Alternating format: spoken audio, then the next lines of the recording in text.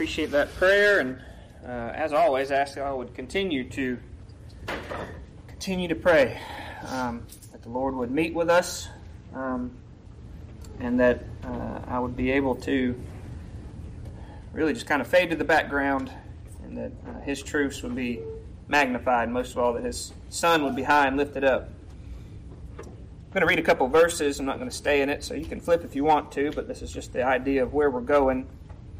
It's in Philippians chapter 3, and starting in verse 8, the Apostle Paul says, "Yea, doubtless I count all things but loss for the excellency of the knowledge of Christ Jesus my Lord, for whom I have suffered the loss of all things, and do count them but dung, that I may win or gain Christ, and be found in Him, not having my own righteousness, which is of the law, but that which is through the faith of Christ, the righteousness which is of God by faith, that I may know Him, and the power of His resurrection, and the fellowship of His suffering, being made conformable unto His death, if by any means I might attain unto the resurrection of the dead." This morning, my desire for you and for me is that I would know Him more, and the power of His resurrection, and the fellowship of His suffering. And so what I would like to look at this morning is the worst day in history.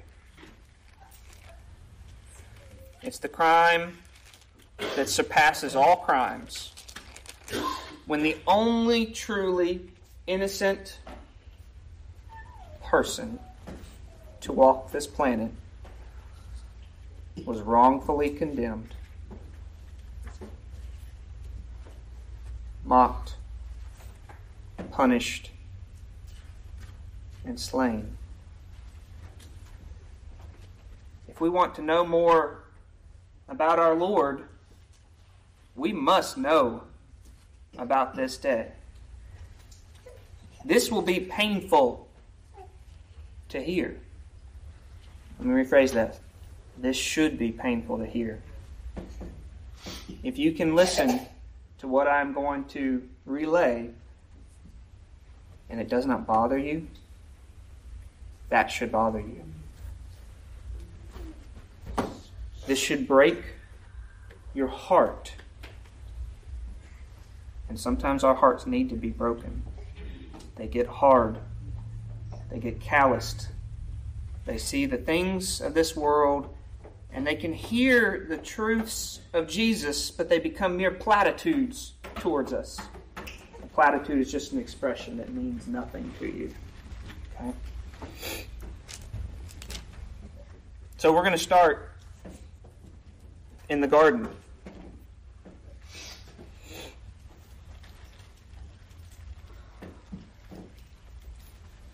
Jesus has had the Last Supper with His disciples.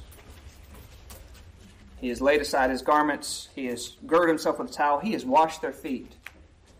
He has dipped the sop and told Judas, "That which you're going to do it quickly." And Judas has gone out. He has had His final messages to His disciples there as they're walking to the Mount of Olives. Those are John chapter 14, or 15, 16, and 17. And He reaches the garden. And let me try to explain what I want you to do as you're listening to this. As you read these stories, and as I read these stories, I often try to think about it as in Israel, right? Way over there where it actually occurred. And that's fine, except for that's very far away. And it's easy with great distance to be removed from it.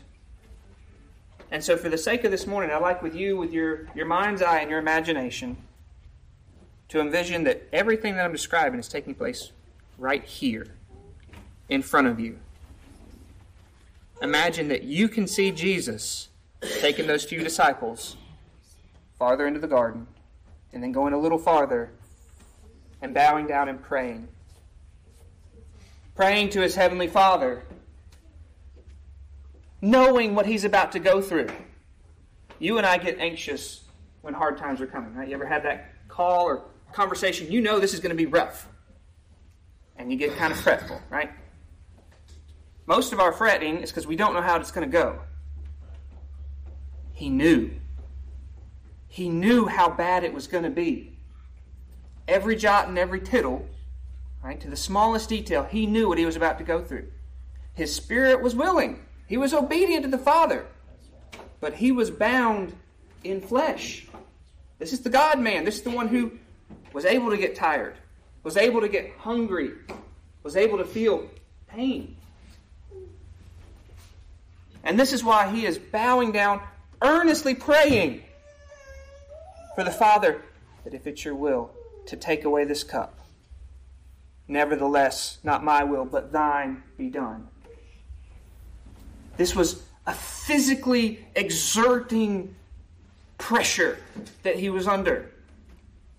It's like he was being squeezed so much that the sweat was rolling out of him, more than you've ever had on your best workout or yard work, whatever. It was just like great drops of blood. It wasn't actually blood, but it was the sweat pouring out in huge drops of how distressed he was.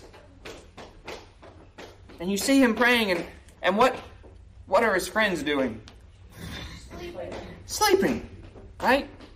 This is the most climactic period in the history of the world.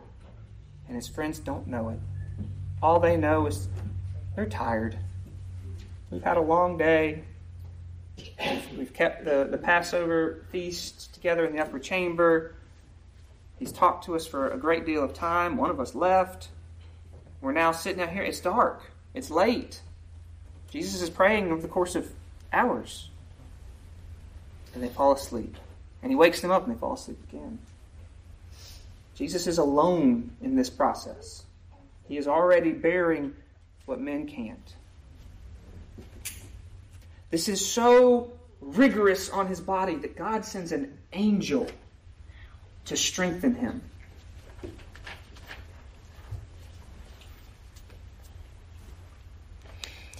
I'll read before I go further. Luke 22 and starting in verse 39 says, he went out as he was wont to do, to the Mount of Olives, and his disciples also followed him. And when he was at that place, he said unto them, pray that you enter not into temptation. And when he was withdrawn from them, about a stone's cast. All right, so see the disciples sitting over there, about as far as you can throw a stone. Here he is praying and saying, Father, if thou be willing, remove this cup from me. That cup of wrath, everything that he was going to have to endure. Nevertheless, not my will, but thy will, thine be done. And there appeared an angel unto him from heaven, strengthening him. He's now been strengthened, and he prays more. And being in agony, he prayed more earnestly, and his sweat, as it were, a simile, great drops of blood falling down to the ground. And when he rose up from prayer, he was come to his disciples, and he found them sleeping for sorrow. And said unto them, Why sleep ye? Rise and pray, lest ye enter into temptation. And he did this multiple times. It's not recounted here in Luke. And I'm going to have to paraphrase some today. And so y'all go be noble Bereans and go read all 4 gospel accounts and make sure that you get the exact language that's there. But after he's had this time of prayer, and he's been strengthened, and he prayed some more, then a group comes. It's the middle of the night. He has been openly teaching in the synagogue. Right? He came back, it's Palm Sunday, right? It's when they celebrate him coming into Jerusalem. He'd been openly teaching. He went into the temple for the second time and cleaned it out, right? You got oxen and goats and sheep in there, and he's flipping the money changers' tables. He's saying, get out! He's got a little whip in his hand. He made it skirt. Driving these animals out of his father's house. He said, this is my father's house. It should be a house of prayer, and he's made it a den of thieves. Right? He's been available. But for fear of the people, the high priest wouldn't take action. They didn't want to deal with the people who believed him stoning them. Right? So they're trying to protect their own skin. And so Judas, who had left the Last Supper, he'd already made arrangements with the chief priests, saying, what will you give me to betray him? 30 pieces of silver. It's fine, fair enough. And so this is him following through. He goes to him and says, I got a good opportunity. You give me the men, we'll go take him. When we get there, I'll show you which one he is by giving him a kiss.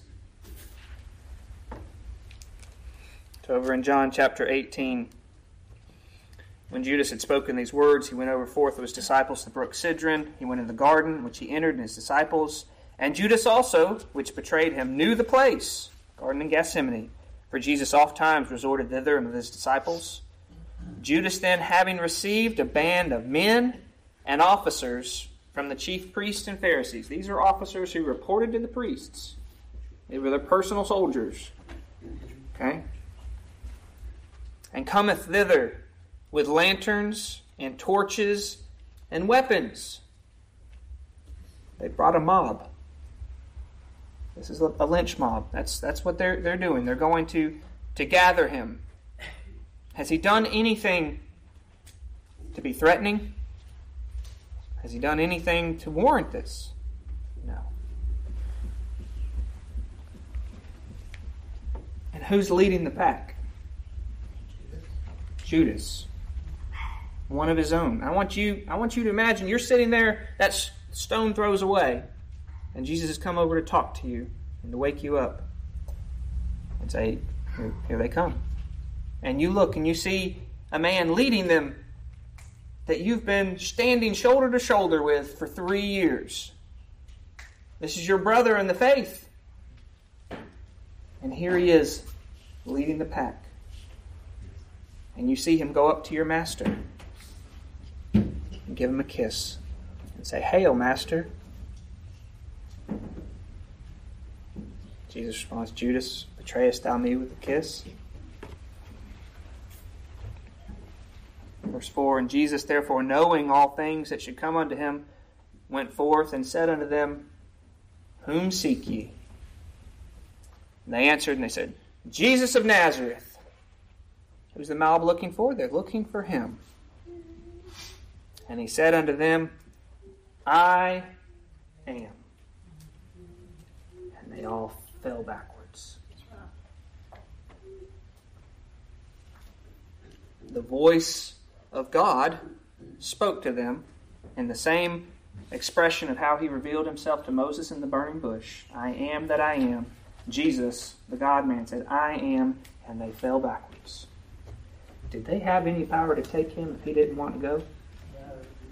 Not a bit. They stood back up, and he asked them again, Who seek ye? I imagine they're a little bothered at this point. This is not the way a mob should go. We've got numbers on our side. We've got the weapons. We've got the lanterns. You're out here in the dark. You got what, 12? 11 plus you, 12. And they've already been physically knocked on their tuchuses. And no one's touched them. Whom seek ye? Jesus of Nazareth. He said, I've told you, I am. If therefore you seek me, let these go their way.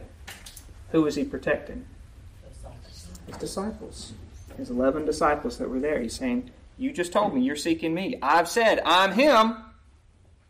Let these go.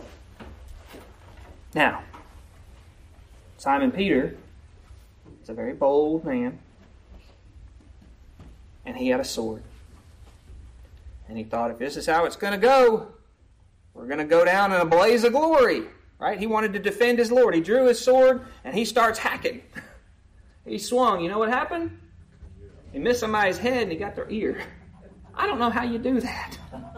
Doesn't say he got his shoulder. I mean, he just lopped off his ear. It was one of the servants of the high priest. It even tells his name, Malchus. This is verse 10. Simon Peter, having a sword, drew it and smote the high priest and cut off his right ear. The Bible gave you details. His right ear. He just said it was the The high priest's servant. Well, it never says the high. And come on, the high. Verse 10, let's listen. Simon Peter, having a sword, drew it and smote the high priest's servant and cut off his right ear. The servant's name was Malchus. So I may have not spoken very clearly, but that's what Scripture says. And then Jesus said, yeah, get him! No. Put up thy sword into thy sheath. The cup which my Father hath given me, shall I not drink it? This was part of the cup. This was part of God's plan. When you look at predestination, in other words, that the Greek word that comes from, it appears in two different contexts. One, in talking about God's children. Now, they are going to be predestinated to be conformed to the image of God's Son. You are going to be holy and without blame before Him in love and adopted into His family. That's one context. The other context is the work of Jesus Christ. You cannot have the first one without Jesus' work. This was going to happen. Okay? Put up your sword. Now, there's another description that's given. I think it's in Matthew. And I want you to listen to what Jesus says to Simon. Put up thy sword into thy place. For all that take the sword shall perish with the sword. Thinkest thou, I cannot now pray to my Father, and He shall presently give me more than 12 legions of angels? Did He need Simon's sword? Does He need your sword? We know that the firepower of one angel was enough to wipe out 185,000 men in one night. One! I don't know how many are in a legion. If it's 1,000, you're talking 12,000. It's a big old number. That's enough firepower to wipe out every breathing person on the planet with one go. More. More than 12. Good point. More. Right? He was willingly going into this. They did not have power over him. He is voluntarily allowing himself to be taken. And he said in that same hour to the multitude, all right, verse 54, but how then shall the Scripture be fulfilled, that thus it must be? He says, if I did that, then all the Scriptures that pointed to my work would not be fulfilled. And I am obedient to my Father's will. This is what must be. And in the same hour Jesus said to the multitude, are you come out as against a thief with swords and staves to take me?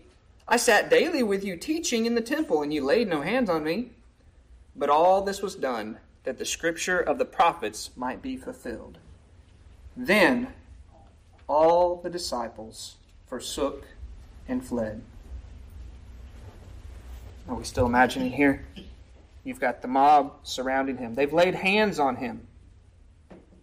One of yours tried to fight, and the master said, no. I have a sufficient army that could take care of everything if I called it, but this must be so. How sad, how confusing for you as a disciple. We followed you for 3 years, and you're just going to let them take you. They didn't understand. He's told them to let you go, and they flee. Now Peter is going to follow a long way off. And John's going to follow as well. And so if you go back to John chapter 18, if you want to see where I'm at. The band and the captain of the officers of the Jews took Jesus and bound him. They took some form of a rope or chain, I don't know what it was. But they restrained the body of the Word.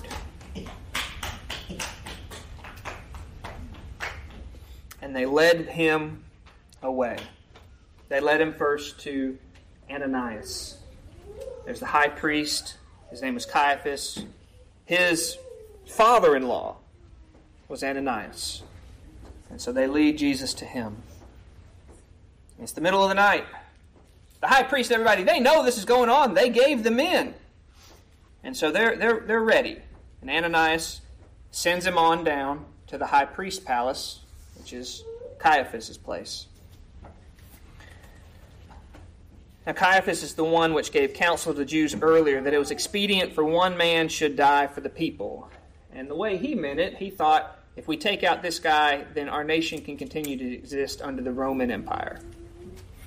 But you and I know that the Lord used him to prophesy in a way that he didn't mean, about one man dying for all of his people. All right? And so we know that Simon Peter followed, and so did another disciple. And John was known to the high priest. Somehow he was known and he was able to go in. Simon Peter was not. We don't know you. You can't come in. It's the middle of the night. Go away. And so John came down and brought him in. And so he hung out, sitting around a campfire with the mob. Right? Those that had just arrested him. These are the do the dirty work guys, not your high priest who are going to be interrogating him. They're sitting around the campfire out in the porch, the courtyard, and he's around the folks that he has just fled from, who saw him cut off somebody's ear, who I bet he's not armed anymore. And it turns out one of the guys who's sitting there was the family member of Malchus. Okay? It gives you a little bit more color to him sitting there. All right?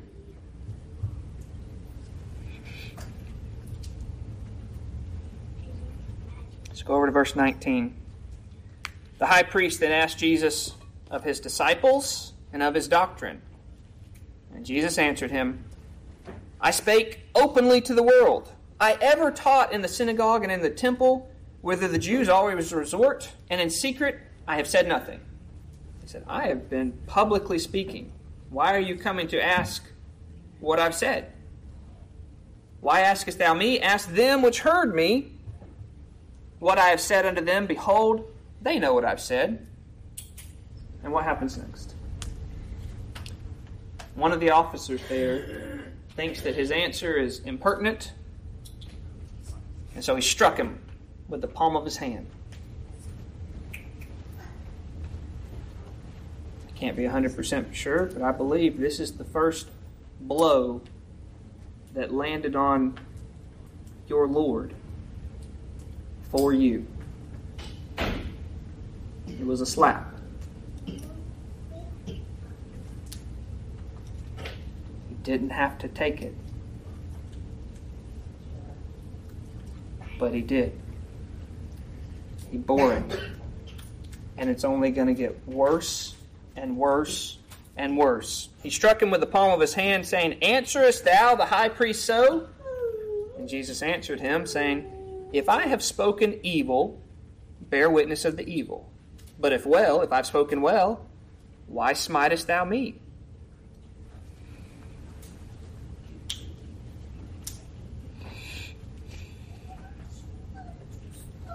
Let's go back to Matthew and look at that scene.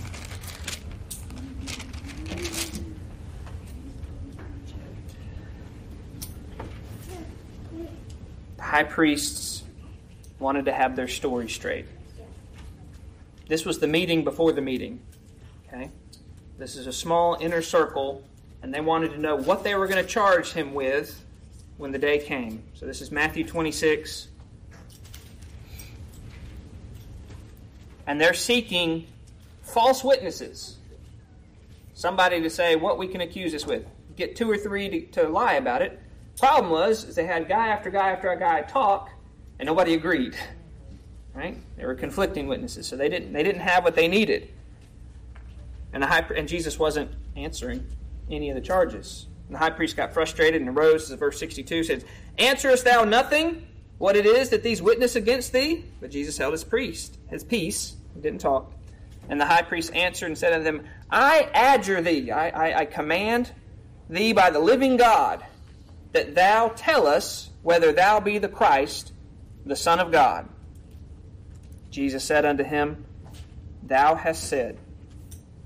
Nevertheless, I say unto you, hereafter ye shall see the Son of Man sitting on the right hand of power and coming in the clouds of heaven. Now, in another gospel, it's Mark. In Mark 14, he again uses the expression, I am. Verse 61 of Mark 14 says, Art thou the Christ, the Son of the Blessed? And Jesus said, I am. And ye shall see the Son of Man sitting on the right hand of power and coming in the clouds of heaven. High priest knows we got him now. We don't need witnesses. He's just said it. He is admitted to be the Son of God. That's blasphemy. What need we of further witnesses? So he rips his clothes. What need we of further witnesses? Ye have heard the blasphemy. What think ye? And they all condemned him to be guilty of death. So they have a vote. He's guilty. How do they begin to treat him? Begin to spit on him. They begin to spit on him. Right? And it's okay. We can talk about it more at the lunchroom. They begin to spit on him. Then they cover his face. And to buffet him. And to say unto him, Prophesy. And the servants did strike him with the palms of their hands. So you've got servants slapping him. You've got officers buffeting. That means hitting with a closed fist. They put a bag or blindfolded him or something, and they're mocking him. They're holding him in such low regard. Oh, you're a prophet? Wham! Who hit you? Tell us. This is not far away. Right here. This is your Lord. This is the beginning of the suffering that he went through for you and for me and for every single one of his children.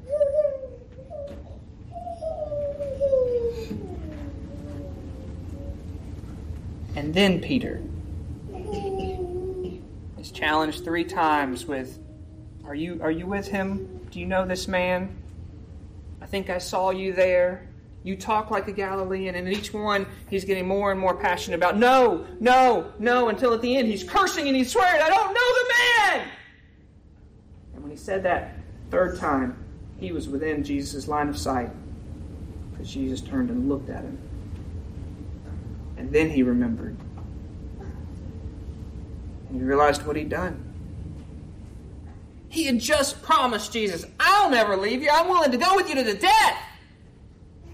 And he followed through on that when it was going to be a mighty going down in a blaze of glory. We're outnumbered. I got my sword. Let me hack at somebody. We're going to defend him. If I die, I die.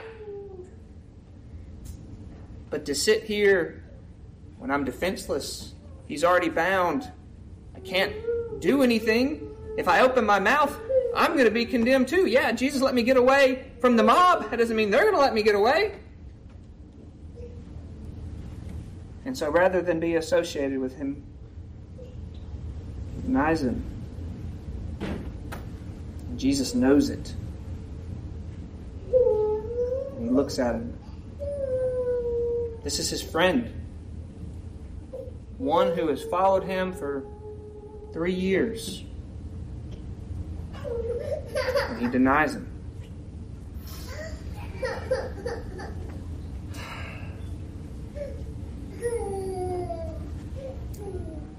When the morning was come,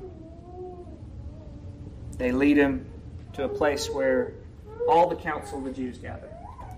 You had this kind of small pool here.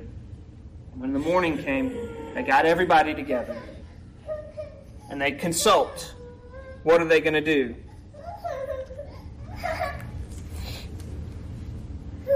It's in Luke 22 that we see that portion. Luke 22. And as soon it was day. All right, so this has all been going on in the night. The time of darkness, the power of darkness, when Jesus had said to them, when they come to take him to the garden, this is your hour, the power of darkness. Now the day is coming. And as soon as it was day, the elders, this is verse 66 of chapter 22 of Luke, the elders of the people and the chief priests and the scribes came together and led him into their council, and saying, Art thou the Christ? Tell us. They wanted him to repeat it. He'd already admitted it to the smaller group. They want him to repeat it here in front of everybody. He says, if I tell you, you will not believe. And if I ask you, you will not answer me, nor let me go. So there's no point to talk to you. If I told you, you wouldn't believe me. And if I asked you questions, you wouldn't answer them. And you're not going to let me go. So he said, hereafter shall the Son of Man sit on the right hand of the power of God. Then said they all, art thou then the Son of God? They knew what he was saying. They wanted him to clarify, be explicit. Are you saying you're the Son of God? And he said unto them, ye say that I am. He's not denying it. And they again said, what need we have further witnesses? For we ourselves have heard this of his own mouth. Got him. Now this mouth is probably already bruised. It's probably already bleeding. He's been getting knocked around. After the first one, they had to have something to do until daylight came when they had this council. I can't imagine he was sitting peacefully. And the whole multitude of them arose and led him away to Pilate. Let's go back over to John 18 to continue. John 18 and 28. Then they led Jesus from Caiaphas unto the hall of judgment, and it was early. This didn't take long. It was early in the morning when they gathered together the whole council. They condemned him, and they lead him over to the Romans. It was early, and they themselves went not into the judgment hall, lest they should be defiled, but that they might eat the Passover. So with their rules of cleanliness that they had added upon themselves, they were not going to go inside the Roman government structure that they had for judgment. And so instead, Pilate would have to come out to them, and you'd have this shuttle game, Pilate going out, going in, coming out. So Pilate comes out and he says, what accusation bring ye against this man? And they said, basically, don't worry about it. If he wasn't a bad guy, we wouldn't have brought him to you. If he were not a malefactor, we have not have delivered him up to thee. Say, we're not here to talk specifics. We just want you to kill him. You do your thing, right? Execute him. We've already tried him. Doesn't matter about the charges. Now they would give him the accusation after that, and that's in Luke 23:2, where it'd say, here's his accusation. They began to accuse him, saying, we found this fellow perverting the nation and forbidding to give tribute to Caesar, which he never did, saying that he himself is Christ, a king. So that's the accusation. He said that he is Christ, a king. Jesus says, take ye him and judge him according to your law. And the Jews therefore said, it is not lawful for us to put any man to death, that the saying of Jesus might be fulfilled, which he spake, signifying what death he should die. Now, I don't know if under Roman law they weren't authorized to crucify, because Pilate will pop off later and say, take him and crucify him yourself. And we know that when it came to the martyrdom of Stephen, they were more than willing to take up stones and just deal with it. But something within this let you know that they're talking about him being crucified. That the saying of Jesus might be fulfilled, which spoke, signifying what death he should die. They're bringing him under the Romans, so he should have a Roman death of crucifixion. Which is such a horrible, horrible way to die. We have laws in this country against cruel and unusual punishment. Right? When we try to execute a criminal, we try to make it down to the microsecond as painless as possible. And in fact, there's many stays of execution because they can't guarantee that the individual will feel no pain. All right? That's why you got all these issues with the drugs and lethal injection, is that they can't get the ones they were before, and they're not certain that the new ones will be without pain. Okay? This is the exact opposite of that. This execution is designed for the most pain, to be the longest, most excruciating torture, and that ends in your death. It takes hours and hours and hours and hours. Jesus is going to die in a span of about 6 hours, and Pilate's going to go, really? It's already done? That was fast. Somebody go check and make sure. Awful. Don't think about this way far off. Yes, 2,000 years is a long time ago. But this is very, very, very relevant to you and to me now.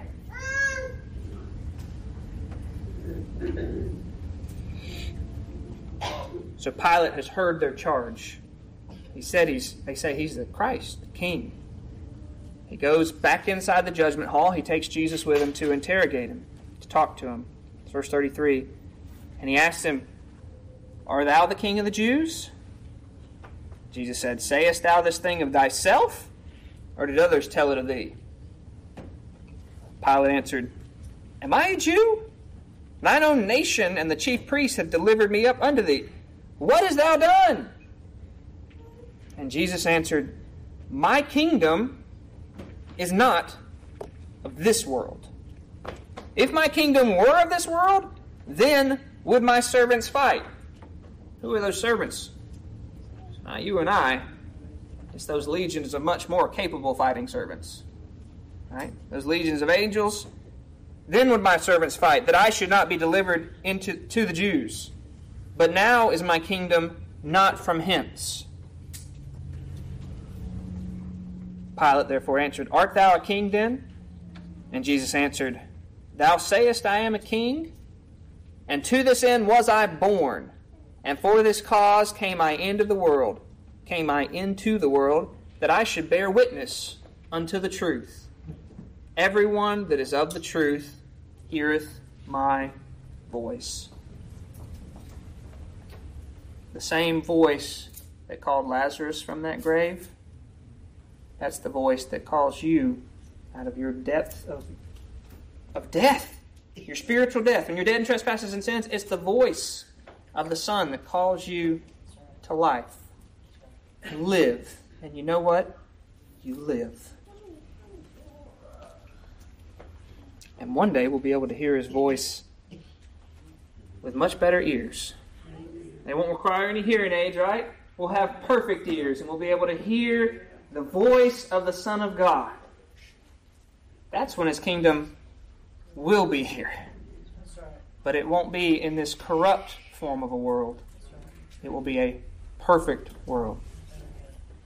Pilate didn't understand a lick of what he's saying. He says, "What is truth?" And then he went back out to the Jews and he says, "I find no fault in him." Right? I've got nothing that I can kill this guy for. Right? So what do the high priests do? They stir up the people. This is Luke 23, down in verse 4. It says, "I find no fault in the man. And they were the more fierce, saying, He stirreth up the people." Additional accusation. Jesus stirs up the people, teaching throughout all Jewry, all the nation of Israel, wherever that is, all the people. Beginning at Galilee, that's way up in the north. That's like the hinterlands. That's like saying He started way up there and He's come all the way to this place, the capital, where all things good about Jews exist, right? Now, when Pilate, he's a politician. And he's looking for a way that he doesn't have to deal with this. So when he heard Galilee, he's like, "Oh, I might have an out." And he says, is this guy a Galilean? He says, "Yes." He says, "Send him to Herod." Herod's over Galilee. That's his jurisdiction. He happens to be in town. You take him over there and let him deal with him. Right? Not my problem. So they do. Now Herod had heard about Jesus. Right? He had beheaded John the Baptist, and he heard about Jesus, and some people are saying, "Well, it's John the Baptist. He's back from the dead. He thought that himself, right? There's all these miracles. This is kind of interesting. I'd really like to see this fellow." I mean, it's like the magicians come to town. I'd like to see his act. Right? And so he's excited. It's early in the morning. This is something to do. Come on in. And he starts asking him questions and questions and questions. And Jesus says, nothing. It's a really boring act. I'm not excited about this. And so he turns him over to his soldiers. He's been accused of being a king. And so this is the first time when the soldiers take a robe and they dress him up like a king. And then they send him on back to Pilate. Okay? It's verse 8.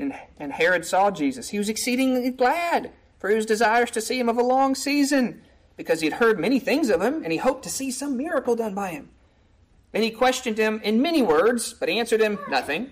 And the high priests and scribes stood and vehemently accused him. And Herod, with his men of war, set him at naught. They held him in disesteem. They treated him like he was the jester, like the public fool. They set him at naught and mocked him and arrayed him in a gorgeous robe and sent him back to Pilate. So he's privately mocked before the leaders. You claim you're a king? Okay, here, we're going to dress you up like a king. Hail, king. Get him out of here. Send him back to Pilate. And he comes back to Pilate, and Pilate is still trying to figure out a way to this. He doesn't think this guy, he hasn't found anything with which he can condemn him.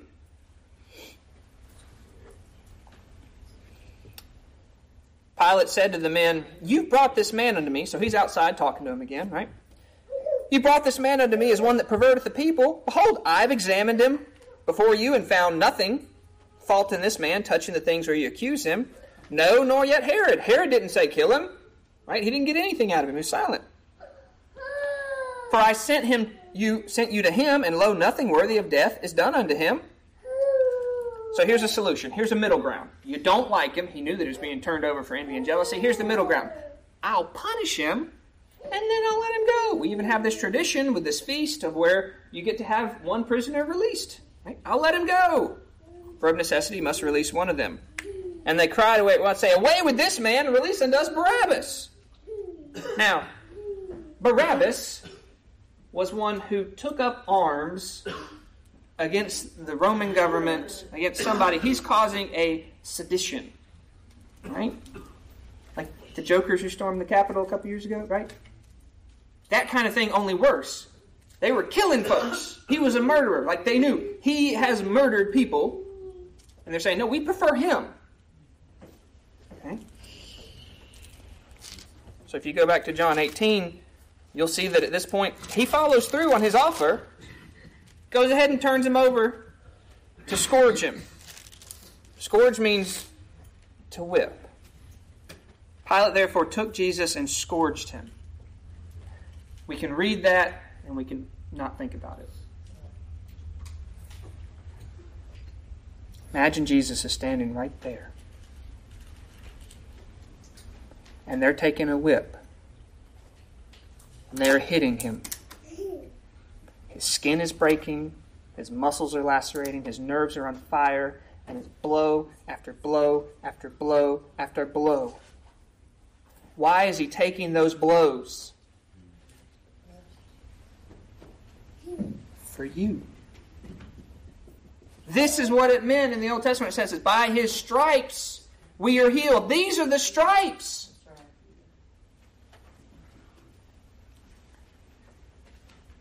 This would not have been a short process.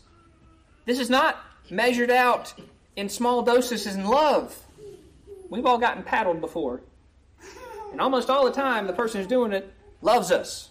Some of you older folks may have got it from the principal when that was still allowed, but even then, he had to report to somebody about the severity. Okay? Roman soldiers.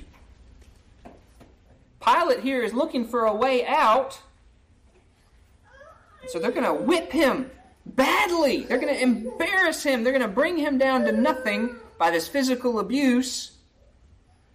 And Pilate's thinking, this may be enough to placate him. And so he's whipped. His body is on fire. His face is already probably swollen shut from his previous beatings. And now he's getting assaulted over and over and over again. And then the soldiers get him. Right? Herod's already provided this nice robe. Hey, that gives us an idea. Let's make him look like a king. He's all bloody and beaten now. Let's take his clothes off of him. Array him in this robe. And he needs a crown. Guys, what are we going to do for a crown? Thorns. Hey, that's kind of pointy, right? Make thorns. Jams it on his head. Kings have scepters, right? The sign of power. Let's give this mock king a scepter. Well, we'll get this reed. All right? Now, this reed was strong enough for them to beat him with it. All right? This is not a little flimsy reed you think a water reed. This is a more substantial reed. Otherwise, it would have broken on the first blow. But they gave him this, arrayed him in the robe, and then they mocked him. Lord, this is the Lord of glory. This is his creation abusing him. And so this is the mockery of what will actually happen one day. They bowed the knee and said, "Hail, King," and they didn't mean it. They didn't care. They're making fun of him. You fool, you think you're a king? Your own people don't want you. One day, those knees will hit the floor. And they will acknowledge, you are king. Whether they like it or not, he is king. But he allowed himself to be mocked and abused and defamed. And so they "Hail, King!" And then they started smoting him some more.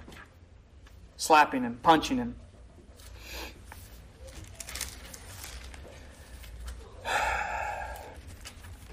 You go to Mark 15. You see this scene recorded in greatest detail. Mark 15 and verse 15. The soldiers led him into the hall, called the Praetorium, and they called together the whole band. "Hey, everybody! You're on guard duty. You're asleep. Come on! We got something to do." They clothed him with the purple, plaited a crown of thorns, and put it upon his head, and began to salute him, saying, "Hail, King of the Jews!" And they smote him on the head with the reed. And they spit upon him, bowing their knees, worshiping him. So he's publicly mocked. No, this is privately mocked. This is inside. He's been privately mocked at Herod. He's now been privately mocked inside. And then while he's in this garb, in John chapter 18, it says, Pilate led him outside. He went forth and said, "Behold, I bring him forth to you, that ye may know I find no fault in him." And then came Jesus forth, wearing the crown of thorns and the purple robe. And Pilate said unto them, "Behold the man!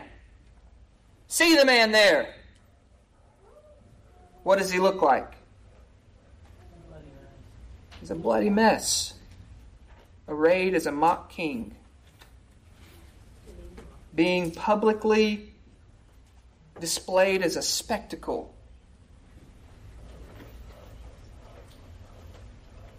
On your worst enemy, I don't care who you are, if your worst enemy was in that condition, you'd get sick. This is enough.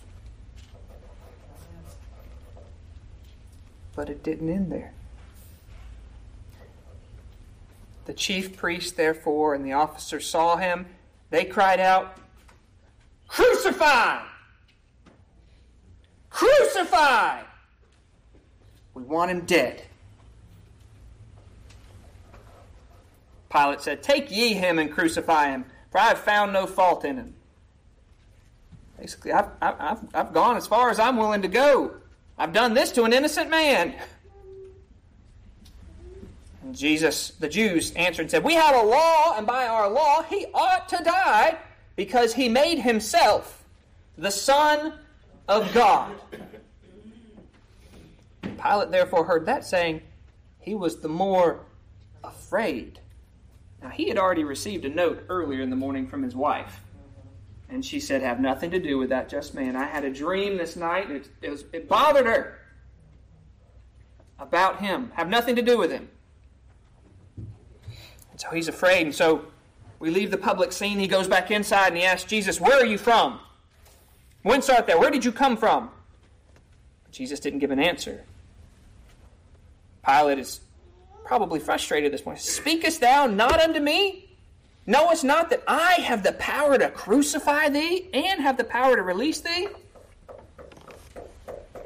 And Jesus answered, "Thou couldst have no power at all against me, except it were given thee from above." This was part of the Father's plan. This was part of the plan of salvation, of redemption. This was foreordained that this was going to happen before the world started spinning. He says, "Therefore, he that delivered me unto thee hath the greater sin." And from thenceforth Pilate sought to release him. He tried to find a way out of it. But the Jews cried out, saying, "If thou let this man go, thou art not Caesar's friend. Whosoever maketh himself a king speaketh against Caesar." You know what happens to those who speak against Caesar? They die. Caesars are not real friendly to those who are saying there's somebody more powerful than you. Right? This is a threat on Pilate's life, on his job, on his family. That we will say that you are not Caesar's friend because you're advocating for this other king if you let him live.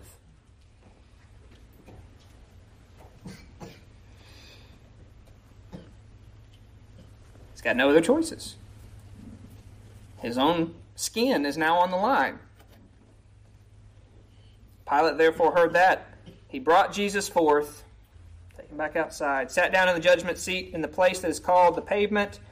In Hebrew, it's called Gabbatha, and it was the preparation of the Passover, and it was about the 6th hour, and he said, "Behold your king!" And they cried out, "Away with him! Away with him! Crucify him!" And Pilate said to them, "Shall I crucify your king?"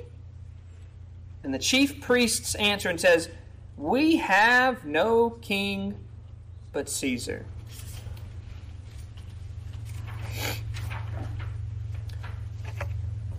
And then Pilate delivered him therefore unto them to be crucified. They took back off his clothes, the fancy clothes. They put him his old ones.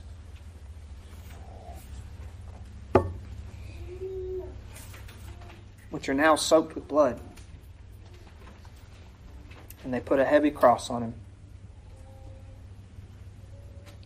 That would be unpleasant to bear when you're feeling well, much less after enduring a night and morning of torture.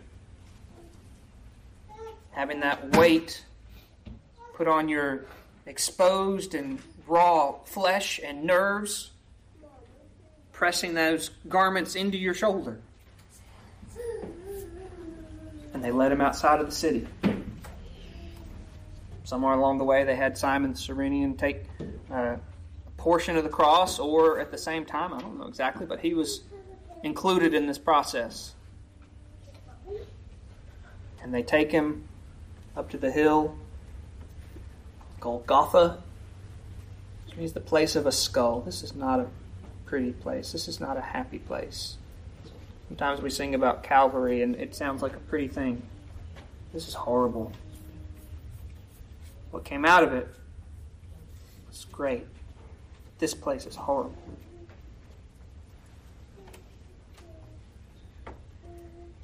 And as if he hasn't been brought low enough after all these spectacles, they then strip him naked. And his bruised, bleeding body is exposed to the world. The Old Testament would say that his visage, his face, was marred more than any man's. It said that they even plucked out his beard. The New Testament doesn't record that, but I'm confident that it occurred.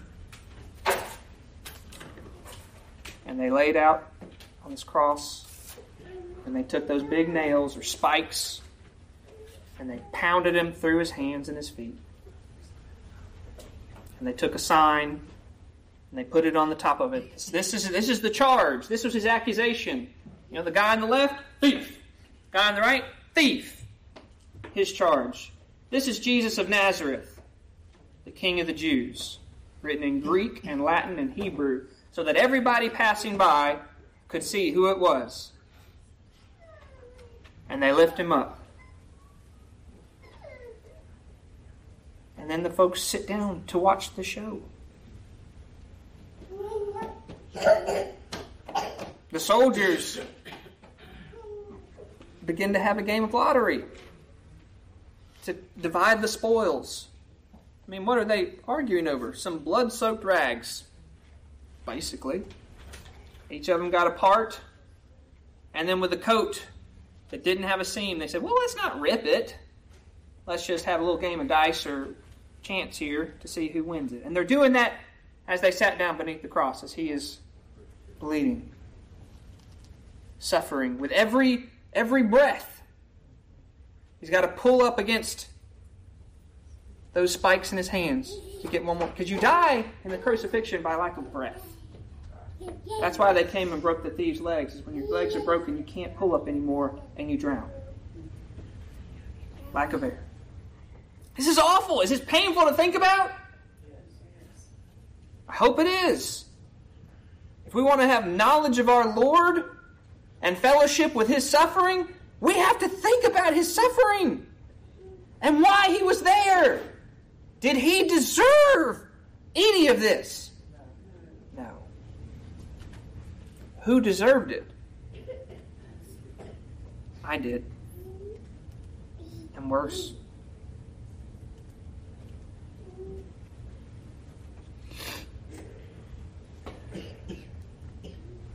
Chief priests are there. They're watching. They're mocking. If you're really the Son of God, like you claim, come down from that cross. Just levitate on down. And then we'll believe. And the people that are walking by, they're wagging their heads, say, yeah, we heard about this joker. He said he could destroy the temple in 3 days. Come on down the cross. Come on. This shouldn't be so hard. You saved others. You gave back missing limbs. You healed diseases. Those that couldn't walk can now walk. This should be nothing for you. Come on down. And then we'll believe. And while this is going on, you've still got John there. And quite a few of the women who have ministered to him for years as they've been going around. So you've got several Marys and Joanna and Salome. They're all watching their master, the Lord, the one that had the words of life, who's done no wrong. And he's dying. And to their mind, there probably is no hope. We can't rescue him. And even the thieves are both casting their teeth at him, making fun of him, mocking him. You saved others. Come down from the cross. Hey, while you're at it, take us down too.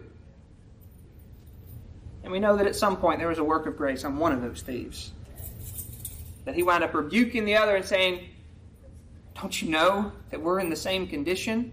Don't you fear God? We're here justly. Our wrongs have earned this. But this man's done nothing. And he asked Jesus, Lord, when you're coming to your kingdom, remember me. And Jesus gave him the sweetest response. It's that today you'll be with me in paradise. Did that thief earn that? No. That's the beauty of grace. We're all that thief.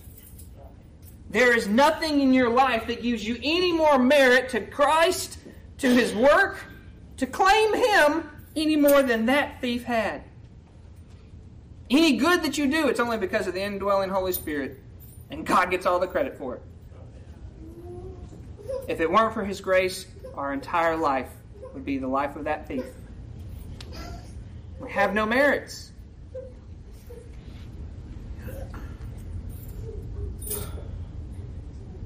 Around noon, the sun is going to go dark.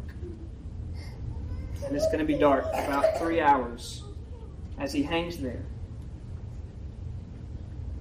And this whole process, again, is about a 6-hour process as he's hanging there with each breath. And they've tried to mock him even further by offering him something to drink, and it's sour wine mingled with something.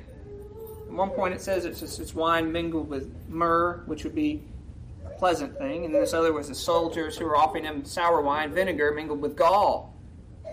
And he didn't take either of it.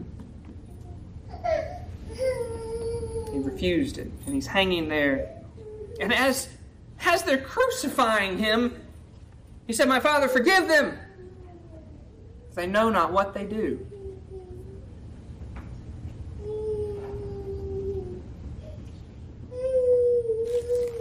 And then at some point in this process, he is going to cry out to the one that he has always addressed as the Father, the one with whom he has the closest relationship. We cannot imagine the unity between the Father and the Son. And rather than addressing him as Father, he says, "My God! My God! Why? Why hast thou forsaken me?" Brothers and sisters, you will never have to say that. Not in truth. You may cry out that way at some point because you're so distressed and discouraged, but it's never in truth. The Father is never going to leave you or forsake you the way that he did his darling Son on that cross. Because he who knew no sin took all of your sins upon him and became sin. And for a time, he was separated from the Father, as he took upon every single sin of every single one of his children that the Father had given him for all their lives. And he bore it. He was that perfect, spotless lamb, the one who had no sin. All of them were put on him.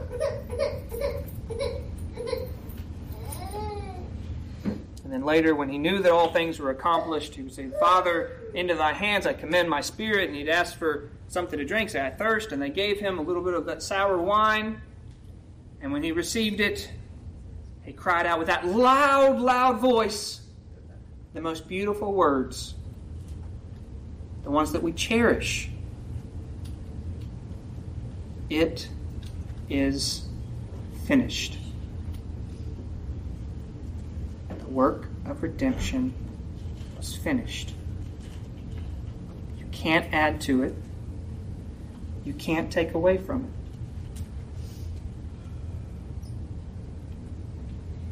He obeyed his Father's will. His Father's will was that you would be with him in his family, adopted, holy, and without blame before him in love, and you would be conformed to the image of his Son. And the only way that us vile sinners could be there is by this sin bearer taking our sins and paying the debt for us.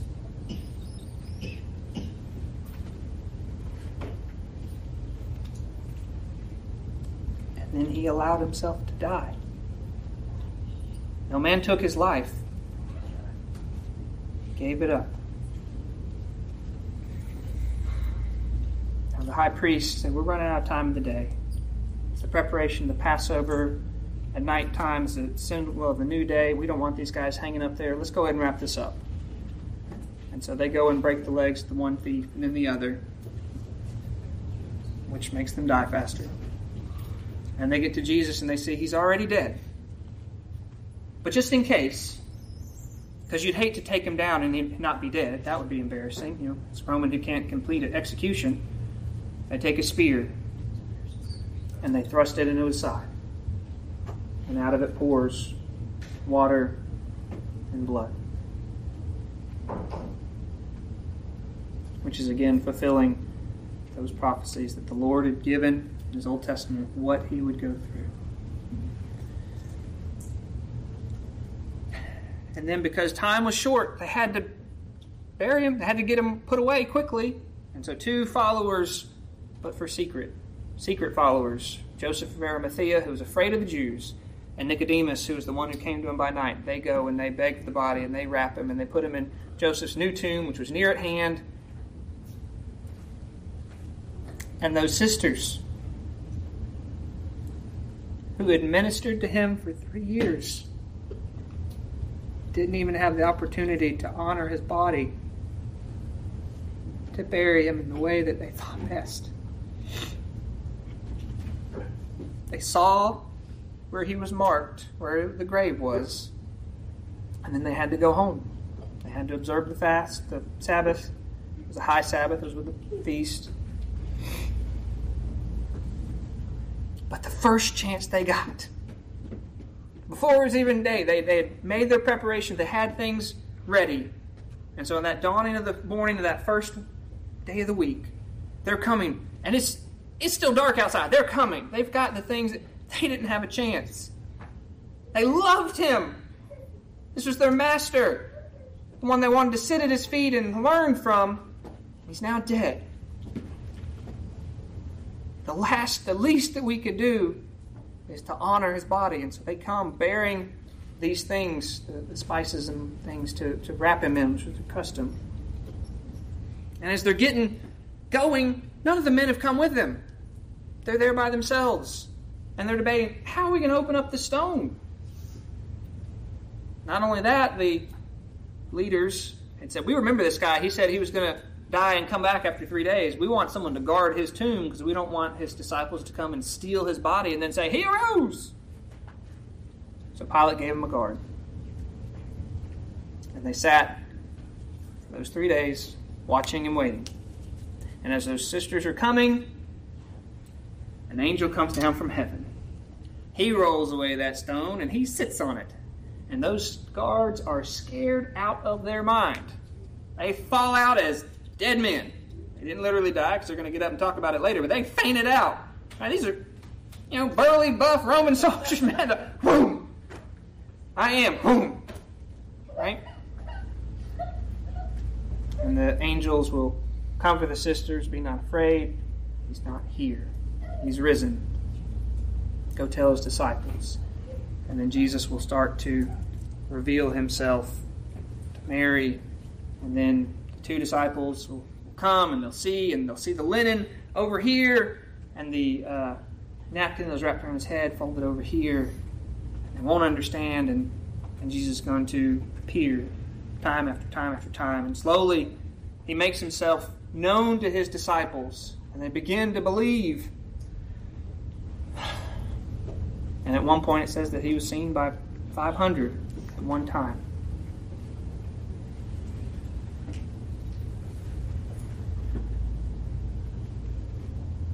Do you believe that Jesus is alive today? Amen. If you don't believe that, if He is not risen, there is no point to us being here. We believe that that song of Up from the Grave He Arose, He arose! He arose victorious! He has ascended up to the right hand of the Father on high and sits down as that high priest who has no more work to perform. He merely has to wait till His enemies are made His footstool. And that will be on that final great and judgment day when all are put under His feet, even death. And there'll be no more death.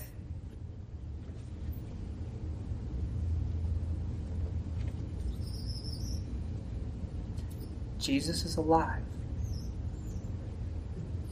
Jesus is King. He went through all of this suffering because of His inordinate amount of love for you. It's not ordinary. It's not even quantifiable. It's bigger than you can count. the volume of love that expressed. Greater love hath no man than he who layeth down his life for his friends. He laid down his life for all his friends. Are we his servants? Absolutely. He doesn't call us servants anymore because he's told us his will. And so what are we here doing? We're worshiping our Father who loved us so to send his Son. We're worshiping our Lord, and we're waiting. We're waiting for him to return because that's what he's promised. This world is not it. All your hopes and dreams and titles and things that you do here, they're piddling. They're little. They're insignificant. Comparison to what he has already done and what we will one day see. He has given an inheritance to you and to all of his children that can't be taken away. Right? It's undefiled. It doesn't fade away. It's uncorruptible. That inheritance to be with him. That place, he said, I go to prepare a place for you, that where I am, you may be with me also. And he's going to come back. And it's not going to be in some secret location. You don't have to go out to the desert to find him. If someone says, hey, Christ is over here, go find him. No, he told us not to.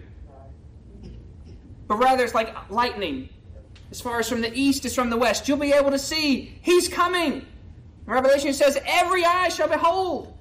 In Acts chapter 1, the angel said, when he went up, he ascended into the clouds. They said, what are y'all looking up for? You know that he's going to come back this same way. That's who we're looking for. That's what we're waiting on. Y'all, this is reality. This is the reality that we must live in. There's nothing more real than this.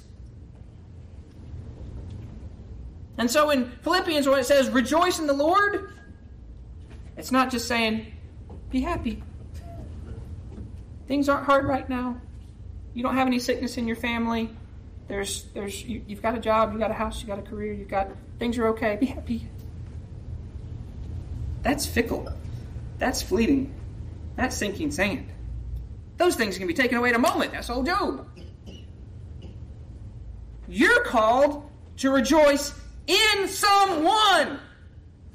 The Lord, not a Lord, the Lord, the Master, the Creator, the Jesus Christ, the Messiah, the Savior, in who he is and what he's done and what he will do. That's fixed. That's eternal. That's not dependent upon the winds of your life. You can be going through the hardest time that you know of. That's still true. So to rejoice in the Lord is to remember the Lord. And to live in that reality. To not be so narrowed in on the little trials here. Because all the trials here are going to be accounted as nothing. Zero. Nada. Right? If you did something in your science class and you had a really, really, really small number, it would be so small that it rounded down to zero. That's all your trials, a whole life put together, compared to the glory that is prepared. To see him in his glory.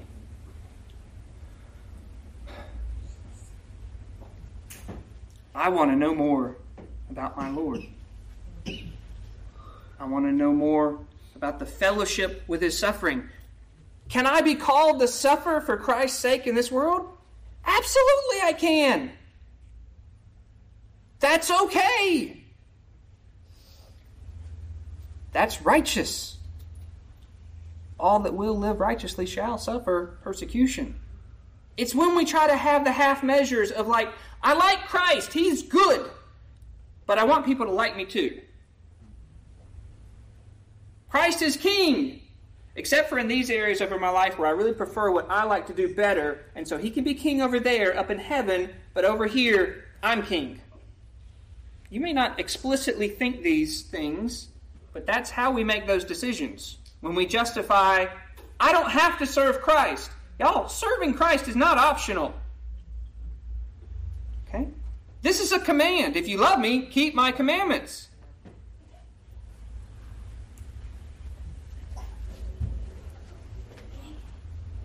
By keeping the commandments, you can't earn his love. He already loved you. He already displayed that love to you in the biggest way possible of giving himself for you. This is our King. This is what he has done. And y'all, he's coming back.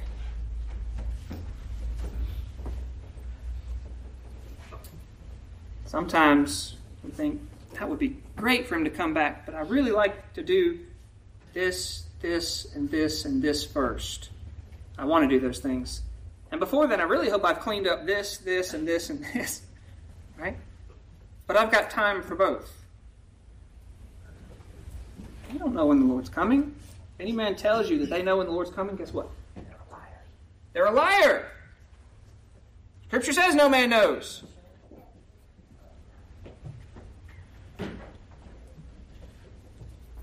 I serve a risen Savior.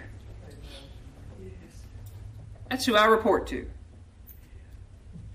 If I say anything amiss up here, that's who I have to report to. That's scary. Talk about fearing the living God. We should. He's worthy of our fear, our love, our respect, our awe. He is worthy. He's the head of this church, this local body. Jesus is the head. My charge and what I'm to do is in everything that I do should be pointing to him. If I ever point y'all to anything else, call me out on it. The only value that I bring is in pointing to Christ through his word. And if you want to encourage someone else, point them to Christ through his word. You can't solve all their problems. Some of their problems don't need to be solved. Sometimes we have problems with the Lord because they're good for us. Right? The Lord can chasten us. The Lord can use trials to purify our faith. He can use things. His ways are higher than mine. I don't claim to understand it all. But I know that I serve a risen Savior. And so if I've got anything that I can tell you, this is the best thing. Right? Let me tell you about the best. Jesus Christ, the King of all kings and the Lord of all lords. God, we've got something to rejoice in. Do we have something to rejoice in? We have someone to rejoice in. The Lord. I thank y'all for your time and attention.